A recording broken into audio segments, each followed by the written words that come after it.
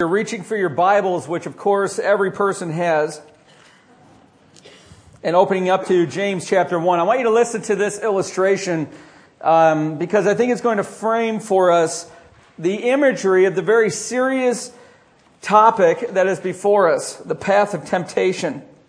I want you to picture what I experienced years ago as I was learning how to fish in a river down in Virginia near James River. It's called the Moray River, and it's surrounded by the Blue Ridge Mountains, beaver in the river, eagles flying overhead, beautiful water that reflects the sun. You can see right to the bottom of it with all these rocky shelves, and the fish love to stay behind there. Now here I am, I'm fishing. I'm standing in the middle of this Moray River. Water is up to my hips. And I've got my Shimano ultralight rod and reel with my Rapala top floater lure. These lures, I've got 2 treble hooks on them. Each hook has 3 barbed hooks on them, front and back. And as I cast it straight out in front of me upstream, and what you do with these lures is you cast it out there and then you twitch it for a little bit because it mimics an injured fish. And if nothing bites on it after about 10 or 15 seconds, you begin reeling it in, and there's a plastic lip underneath the front of the lure, and it resists the water, making the lure dive to about 12 or 15 inches as you reel it in, wiggling back and forth. There was one such cast that I've caught the largest smallmouth bass that I've ever caught. And you can see right through the water, it was utterly clear, and you could see as this lure was wiggling and coming over the top, he was hidden in this rocky shelf, and as the lure went past him, you could see him begin to follow the lure. And about another 10 feet, he launched his attack. And instead of biting on fin and bone, he bit on plastic and steel hooks that we couldn't disengage from, and I brought him in. About 4 hours later, he's sitting on a barbecue grill being grilled by my friend and I. I want you to think about that illustration because James very much uses this type of imagery as he teaches you and I about this path that we've all experienced called temptation. Look at James chapter 1, verse 13. He says, "When tempted, no one should say, 'God is tempting me,' for God cannot be tempted by evil, nor does he tempt anyone, but each one is tempted by his own evil desire." Here we go. We're going to learn 2 things this morning about this path of temptation that we all experience, and then next week we're going to learn about what is God's solution to this terrible horror called temptation to sin. James says, when tempted, whether you realize it or not, whether you want to admit it or not, we all struggle with temptation. The Bible says it's common to all men. And this word for temptation has already been occurring in James chapter 1. We just probably haven't realized it yet. The Greek word here for temptation is the verb parasmos. Now, I want you to latch onto that. It should be up on the screen. It's the same word, and look at your text, verse 3, where it says, the testing of your faith. Actually, verse 2, when you face trials, it's that same Greek word. And in verse 12, blessed is a man who perseveres under trial. So the word trial and the word temptation that we're looking at this morning all comes from the same Greek word called parasmos. Now, this word can be used for trial or temptation because the main difference, listen, is in yours and my response to it. You see, if we respond to parasmos in faithful obedience to God, we endure a trial. But if we succumb to it in the flesh and we doubt God and we disobey, then we fall to temptation. It's the same Greek word. But James is using it. The translators of our Bibles have translated it differently because James now begins talking about temptation, whereas before he was talking about trials. See, he's been talking about how trials lead us to perfection, wisdom, and completion in our faith. But now he's beginning to look at the wrong responses to these same things that lead to our sin and eventual death if it's not checked. Look what he says in verse 13. No one should say, God is tempting me. See, James is now creating a foundation of theology. There's a lot of people in the day that James was writing this. Remember, he was writing to scattered Jewish believers around the world who were suffering wave after wave of trial, and many of them were forsaking God. Many of them were falling to temptation, and some of them were saying, why is God tempting us?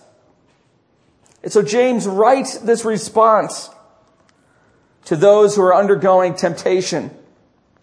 See, it's common to be tempted, and it's just as common that when undergoing temptation, we might, even just a thought that goes through our mind, blame God for it. You know, Will Rogers once said that there are two eras in American history: the passing of the buffalo and the passing of the buck. Now, there's a lot of truth in that. We like to pass the buck. Here's how it sounds. It's the other person's fault. Or I couldn't help it. Or everybody else is doing it. All my friends did the same thing. Why are you coming down on me? Or nobody's perfect. Or maybe the most famous, the devil made me do it. But when it comes to sin, James is emphatically laying out theology that says the source of sin is never God. Now listen, it's never Satan. It's never this world that we live in. It's never that bad friend. The source of sin is in my own heart. And it comes from the desires that rage within me. I once had a person who had an addiction tell me that God made his body with these supercharged desires. Therefore, it wasn't his fault that he was struggling with pornography. You see, when Adam, this is age old. How's this for a Father's Day message? This tendency came from the first father. When Adam was confronted by God in the garden, you remember what Adam said, right? Here it is. The woman, you, God, put here with me. She gave me some fruit from the tree and I ate it. So Adam is blaming God for this temptation. Adam is blaming God for his sin. James says that no one should say that God is soliciting me to evil. God cannot solicit anyone to evil because, listen, if God could do that, that means that God must have evil inside of him. See, God is holy, which means he is utterly without sin, pure and undefiled. Nothing is in his heart for sin to grab hold of. You see, sin grabs hold of the desires that are already in your heart and my heart, and it begins to pull them out. I want you to look at it this way. And God in his holiness, God in his lack of sinfulness, it is like a mountain climber who comes to an infinitely high vertical wall made out of the most pure, smooth glass. There's no purchase. There's no crag to put your fingertips on. There's no ledge to climb up. There's nothing to grab in order to climb. You see, sin comes against God and it finds absolutely nothing to gain purchase in. Because there's no sinfulness, no evil in God. So James is saying this holy God is utterly unable to tempt you. It says, for God cannot be tempted by evil, nor does he tempt anyone. This phrase, cannot be tempted, occurs only once in the entire New Testament, and it's right here. It literally means God is untemptable. The nature of evil is inherently foreign to God. He is entirely invulnerable to it. Now, this is striking, friends, when you understand that James is writing to believers that live in a Roman world that have synthesized Greek and Roman religion. So they have hundreds and hundreds of these gods and goddesses, and Roman and Greek gods and goddesses were known for being immature, capricious, and entirely unpredictable. But the Christian's God, James says, is proclaimed to be holy, holy, holy. There is no sin in him. He cannot sin. He's untemptable. And because he's untemptable, he is utterly unable to give anybody a solicitation to evil. Habakkuk declares this. He says, Your eyes are too pure to approve evil, and you cannot look on wickedness with favor. Genesis 22, we learn He does sometimes test His people. But He never tempts them. He says sometime later, God tested Abraham. But somebody might say, well, listen, what about that time with David in 2 Samuel 24? It says, again, the anger of the Lord burned against Israel, and He incited David against them, saying, go and take a census of Israel and Judah. See, God can tempt. God can solicit to evil. It's right there, some might say. Until you go over to the parallel passage in 1 Chronicles 21, and it says this, Satan rose up against Israel. Satan incited David to take a census of Israel. And what we learn when Scripture responds to Scripture is that God's not the one that sent and solicited evil from David. Satan did. God allowed it to occur, and it was a test for David. The same with Job.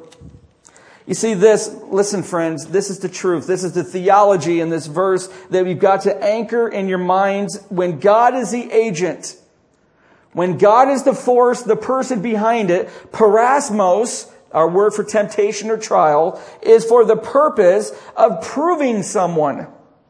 Never for the purpose of causing him to fall. However, and there's never an exception in all of Scripture, if it is the devil who is tempting, then it's always for the purpose of causing someone to fall. So we have God who uses parasmos to authenticate our faith, to prove our faith, to make us stand stronger in our faith. But then you've got Satan who does parasmos, brings them against us in order to disprove our faith and make us fall. Now, if you're alert and if you're taking notes, then you'll remember that what we've just talked about, what James is laying out in this verse, is the source of temptation. And the source is not God, not Satan, not the world. It's us. And it's our own desires. Here we go. I'm going to teach you 5 D's of temptation as we go to number 2 in the path of temptation. Let's look it up in verse 14. But each one is tempted when by his own evil desire he is dragged away and enticed.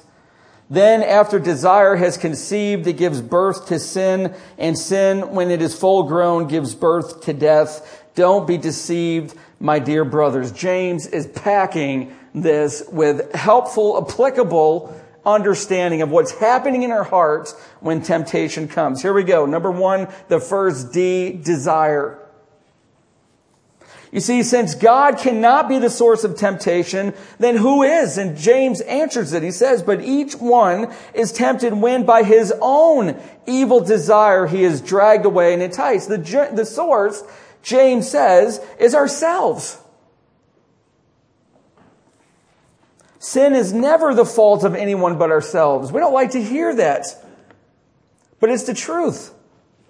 It's not Satan, it's not our friends, it's not the world, it's not the circumstances, it's not that pile up on 78 when you're late for a very important sales meeting. It's not their fault, it's your own fault for slamming the dash. It's your own fault for questioning God, why this? This comes from the desire in your heart. Your desire was that you make it to that meeting. That's a great desire.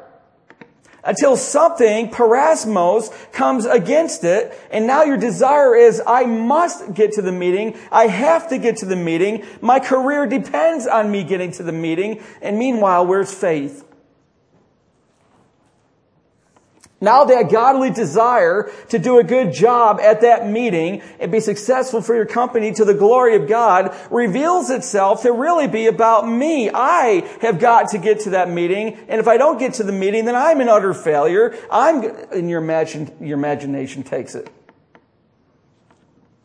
Sin comes from one source. It's ourselves. And specifically, James says, it's our desires. Temptation begins primarily with a longing or a feeling or a desire for something. Now, I want to teach you this because it's easy to get out of whack with this. Desire can be portrayed in a very good sense in the Scriptures. This is why I try to use that illustration. Getting to your meeting is a good desire.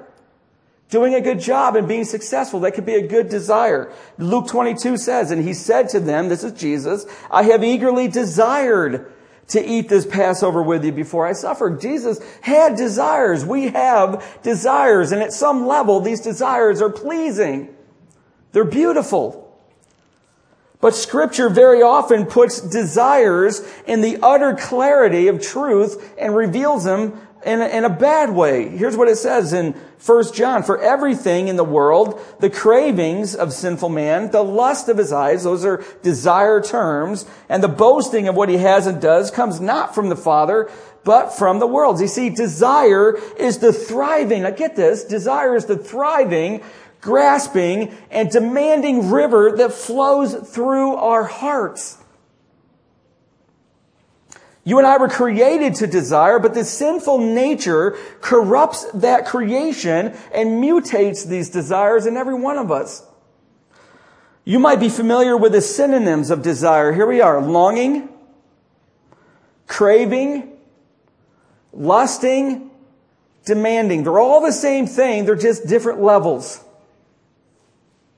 For instance, you and I were created with a desire to enjoy relationships. Husbands and wives, you're created by God because you are an imager of God. You are created to want relationships, no matter how extroverted or introverted you may be. You are created to want and thrive in relationships. But when we need to control those relationships, then desire has run amok in us. What was a right desire becomes a bad desire. So James starts out teaching us a path of temptation, and number one was desire. He goes on to deception. Look what he says. By his own evil desire, he is dragged away and enticed. You see, temptation always progresses. Friends, you'll never experience a temptation that becomes or slips into neutral. Temptations drive. Temptations are dynamic. Temptations are alive because they're grabbing hold of desires in our hearts that are anything but neutral. Have you ever longed for something that you really couldn't afford, but you wanted it? And then you began thinking intensely about it, and you began doing the research, and you got on the internet, and you scoured eBay, and you looked at all the cheapest ways to get it, and all of a sudden that price becomes affordable, and the purchase justifiable. You're in the second stage of temptation at that point. It's called deception. You see, James says this. He uses a phrase, dragged away. By the way, friends, this is a hunting term. All you robust, manly men and tough women who hunt, this is a hunting term in the Greek, and it means this, a baited trap. I want you to think of that. This dragged away means a baited trap, which is used to lure animals into it. Literally, this is what it means. It means to draw or drag out forcefully something from safety in order to capture it. That's what it literally means. It means to drag by force so that you can capture it. James uses another term. This is a fishing term. Fishermen use this term, enticed. It literally means taken with a bait. Now listen, the enticement is the bait that hides the hook, which lures us along in sin. Now think about this with me. I want you to think of Lot from the Old Testament. Lot would never have moved towards Sodom, which was filled with wicked people. He never would have moved towards Sodom if he had not seen what the Scripture says. Now listen, the well-watered plains of Jordan. And if he would have seen through that to the end of the temptation and the death of his wife, he never ever would have gone to Sodom. David would never have fallen for that alluring moment when Bathsheba was on the roof of a house nearby bathing. He never would have fallen for that temptation if he would have seen through the temptation to the hook that leads to the death of his own son. You see, temptation or enticement hides the hook with a bait. It works because the desire within us lusts for it. And it deceives us thinking that this is what I need. This will bring me joy. This is what I really, really want. And if I get it, I'll be happy and satisfied. And I'll never want again. This will complete who I am. That's the bait that hides the hook. And the lure, maybe that photo or that video or that internet site, that promise of money, that drug, that sweet morsel of gossip that just seems to go down oh so smooth. Or that critical conversation that pumps you up with power and righteous indignation while you're bringing out the faults of the other person. All of these lures draw out the desire that's already in your heart and already in my heart. And at this point, the life of sin, friends, listen, it is conceiving a life and it's starting to form and to grow. There's no longer a right and a pure desire for that thing. It now becomes a fixation and what the Bible calls false worship or idolatry. Listen to this. This is from Thomas à Kempis, from his Imitation of Christ. He writes this: at first, temptation is a mere thought confronting the mind. Now put yourself in this. But then imagination paints it in stronger colors. Only after that do we take pleasure in it, and the will makes a false move towards it, and we give our assent of it. But there's a third course in this path of temptation, and it's called design. These are the 5 D's. James says, then after desire has conceived. You see, the desire now has grown beyond godly proportion. The desire that might have been right is now no longer right. You're lusting after it. We're craving it. The mind has become fixed on it, and now a plan begins to form. We've justified, we've rationalized why we can get this now, and we make the conscious decision to then act on it. You see, this stage involves the will. And it's where most of the guilt lies. This is the pursuit stage. You see, the lure with that fishing illustration, the lure has passed over the fish. The fish has wanted that lure. The bait has hidden the hooks. And it's begun to be enticed and dragged away, and it's begun to follow the lure. And then thinking that this is the right thing for it to do, it launches its attack. And at that point, it's caught. What we once knew was wrong now looks right. It's the deception design phase. I love what Dietrich Bonhoeffer says. This is one of my favorite understandings of temptation, how it works. He says this: with irresistible power, desire, which is in every one of us, seizes mastery over the flesh. It makes no difference whether it's a sexual desire or ambition or vanity or desire for revenge or love of fame and power or greed for money. Joy in God is extinguished. And we seek all our joy in the creature. What he's saying is this: when we begin to be enticed and dragged away, and that temptation is now formulated in our mind justification for why it's okay for us to go after the created thing rather than the creator, idolatry is now in place. False worship is occurring. He says this: at this moment, God is quite unreal to us. He loses all reality. Friends, do you understand this? This speaks to me. This is what I feel. And only desire for the creature, for that thing, that object is real. And listen, he says this: Satan does not here fill us with a hatred of God. You ready? But with forgetfulness of God. The lust that is aroused envelops the mind and the will of man in deepest darkness. The powers of clear discrimination, being able to tell between what is right and what is wrong, and of decision are taken from us. A question presents themselves: is what the flesh desires really sin? Is it really not permitted to me, yes, even expected of me, now, here, in my particular situation, to appease my desire? Surely God wants me to be happy. And it's here that he says, everything within me rises up against the Word of God. Wow. James goes on, and I told the first service, or maybe it was you, I had bad news this morning, I had worse news, and I have good news. The bad news is Wawa is completely out of coffee. Their water doesn't work. Okay, that is true. Neither do their fountain soda drinks. The worst news is we're going to be dealing with what's in place in every one of us this morning, and it's ugly. But the good news is next week we're going to see what God has for a solution to this problem. But before we do, we've got 2 more stages. Number 4, disobedience. James says it gives birth to sin. See, if the course of temptation, if this path of temptation is not stopped, then the design inevitably leads to disobedience and the birth of sin.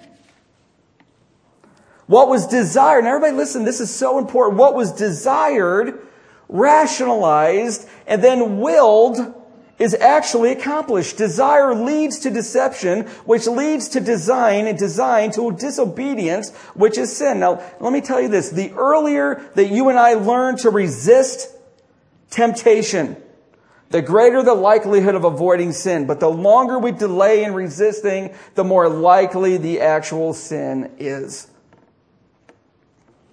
5th is death. And sin, when it is full grown, gives birth to death. You see, friends, listen, you know what full-grown sin is? It's a fixed habit that dominates our lives. I'd be an absolute idiot to think that not one person in this room is struggling with a habitual temptation. You see, in sin, when it is full-grown, when it becomes a habitual cycle of sin and enjoyable, gives birth to death. In other words, Paul says the wages of sin is death in Romans 6:23. While Christians, we're not going to suffer spiritual or eternal death, but if a Christian persists in sin, he may pay the penalty of physical death. Whatever John meant in his epistle, he was serious when he wrote, there is a sin that leads to death. John's writing to believers. Paul writes of those believers who were eating the Lord's Supper in an unworthy manner, that is why many among you are weak and sick, and a number of you, and this is a euphemism for death, have fallen asleep. In Timothy, we see that some had rejected faith, a good conscience, and it says that they shipwrecked their faith. Sin, when it is full grown in some way, and I do not claim to fully understand it, but in some way brings death. Paul even sternly advises pastors and elders to hand over to Satan the one in their congregation who was engaged in willful public sexual sin. He said, hand him over to Satan so that his sinful nature would be destroyed and his spirit saved on the day of the Lord. Full-grown sin in the believer's life is an abomination to the child of God. You can't blame others. You can't blame God. This is why James says, look at verse 16, do not be deceived, my dear brothers. He's not launching the next few verses. He's summing up what he just said. Do not be deceived, my brothers. God is not at fault. Take responsibility. Put the blame on yourselves for your own sin. That's where it belongs. The problem is within me and my heart. I have desires, and many of them good. You have them too, but they grow greater than they ever should. God, who should be my delight, gets replaced with something else. My mind, fueled by these illicit desires, rationalizes and justifies them. And friends, at that point, I forget God and I make my own plans for worship. But now I'm worshiping the creature and not the Creator. And I make my choice and reach for that illicit fruit, just like you do. And sin is conceived, and if I allow it to grow fully, a vice-like, willfully enjoyed habit prisons me and results in some sort of death. But praise God, He's given us a solution for this. And this is what we're going to look at next week. But friends, I want to close this morning as I did in the first service. And I'm going to ask you to be absolutely courageous. Let me tell you this, and please write it down. If you're on that path of temptation and you're closing in on full-grown sin, I'm going to tell you right now, and it's thoroughly biblical, you will never, ever come out of it yourself. God must bring you out of it. And the way that God brings us out of sin is when we deprivatize it and we bring the community to bear in strengthening us. And so when we do an invitation, I'm not at all interested in you closing your eyes. I want you to see who comes down, not so that you can formulate your judgments and try to imagine and guess what sin it is that they're struggling with, but so that you can pray and be the redemptive community that you need to be. I'm going to ask you to stand up. If you're struggling with a sin this morning and you cannot break it, I'm going to ask you to be courageous, that your pride will glue you to your seat. I guarantee it. It's done it with me. But I'm going to ask you to break that glue and stand up and come down. And I'm going to ask if people come down, that some of our elders and their wives come down. And we're going to pray for you. Because it's time to get free. You cannot keep living in this dungeon. So who's going to be first? We had a lot of people come down first service. Who's going to come down? And be honest. I want you guys to be free. I want to be free. Dave, come on down. Gary, Sharon, come on down. Some of you to pray with these people that come down. Just stand up. Don't let pride keep you from coming down. Why?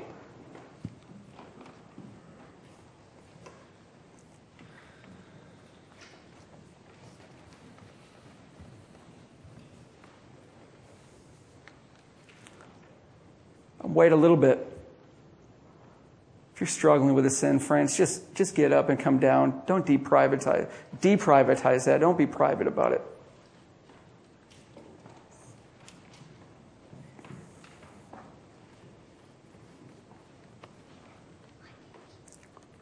For those of you who aren't coming down, now you know who to pray for. You don't need to guess what it is they're struggling with. All you need to do is pray that God will interrupt by grace, and we'll see it next week, this path of temptation. And give them the freedom that they want so badly. And wait about another 20 seconds. Anybody else? Are you fighting with God in your heart? I know how that feels. If you are, He's trying to tell you to get up, come down.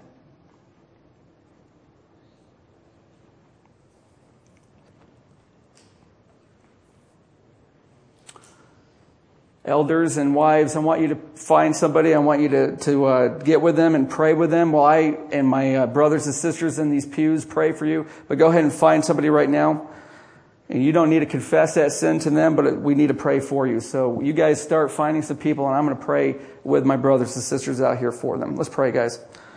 Heavenly Father, these are real people who are making real redemptive decisions this morning. Lord, we all know what it feels like to struggle with sin. But Lord, I think your word was serious. When it talks about a sin that leads to death, we don't want that vice-like habit in our lives. Lord, rescue them. Give them strength.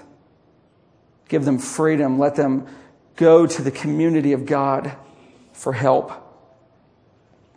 Lord, I pray that you would take their desires and that you would plant those right on you. Your word says, delight yourself in the Lord and you will give us the desires of our heart. Lord, may we delight in you. May we flee and resist temptation. We've got to endure trials, but Lord, may we learn to resist temptation and flee to you.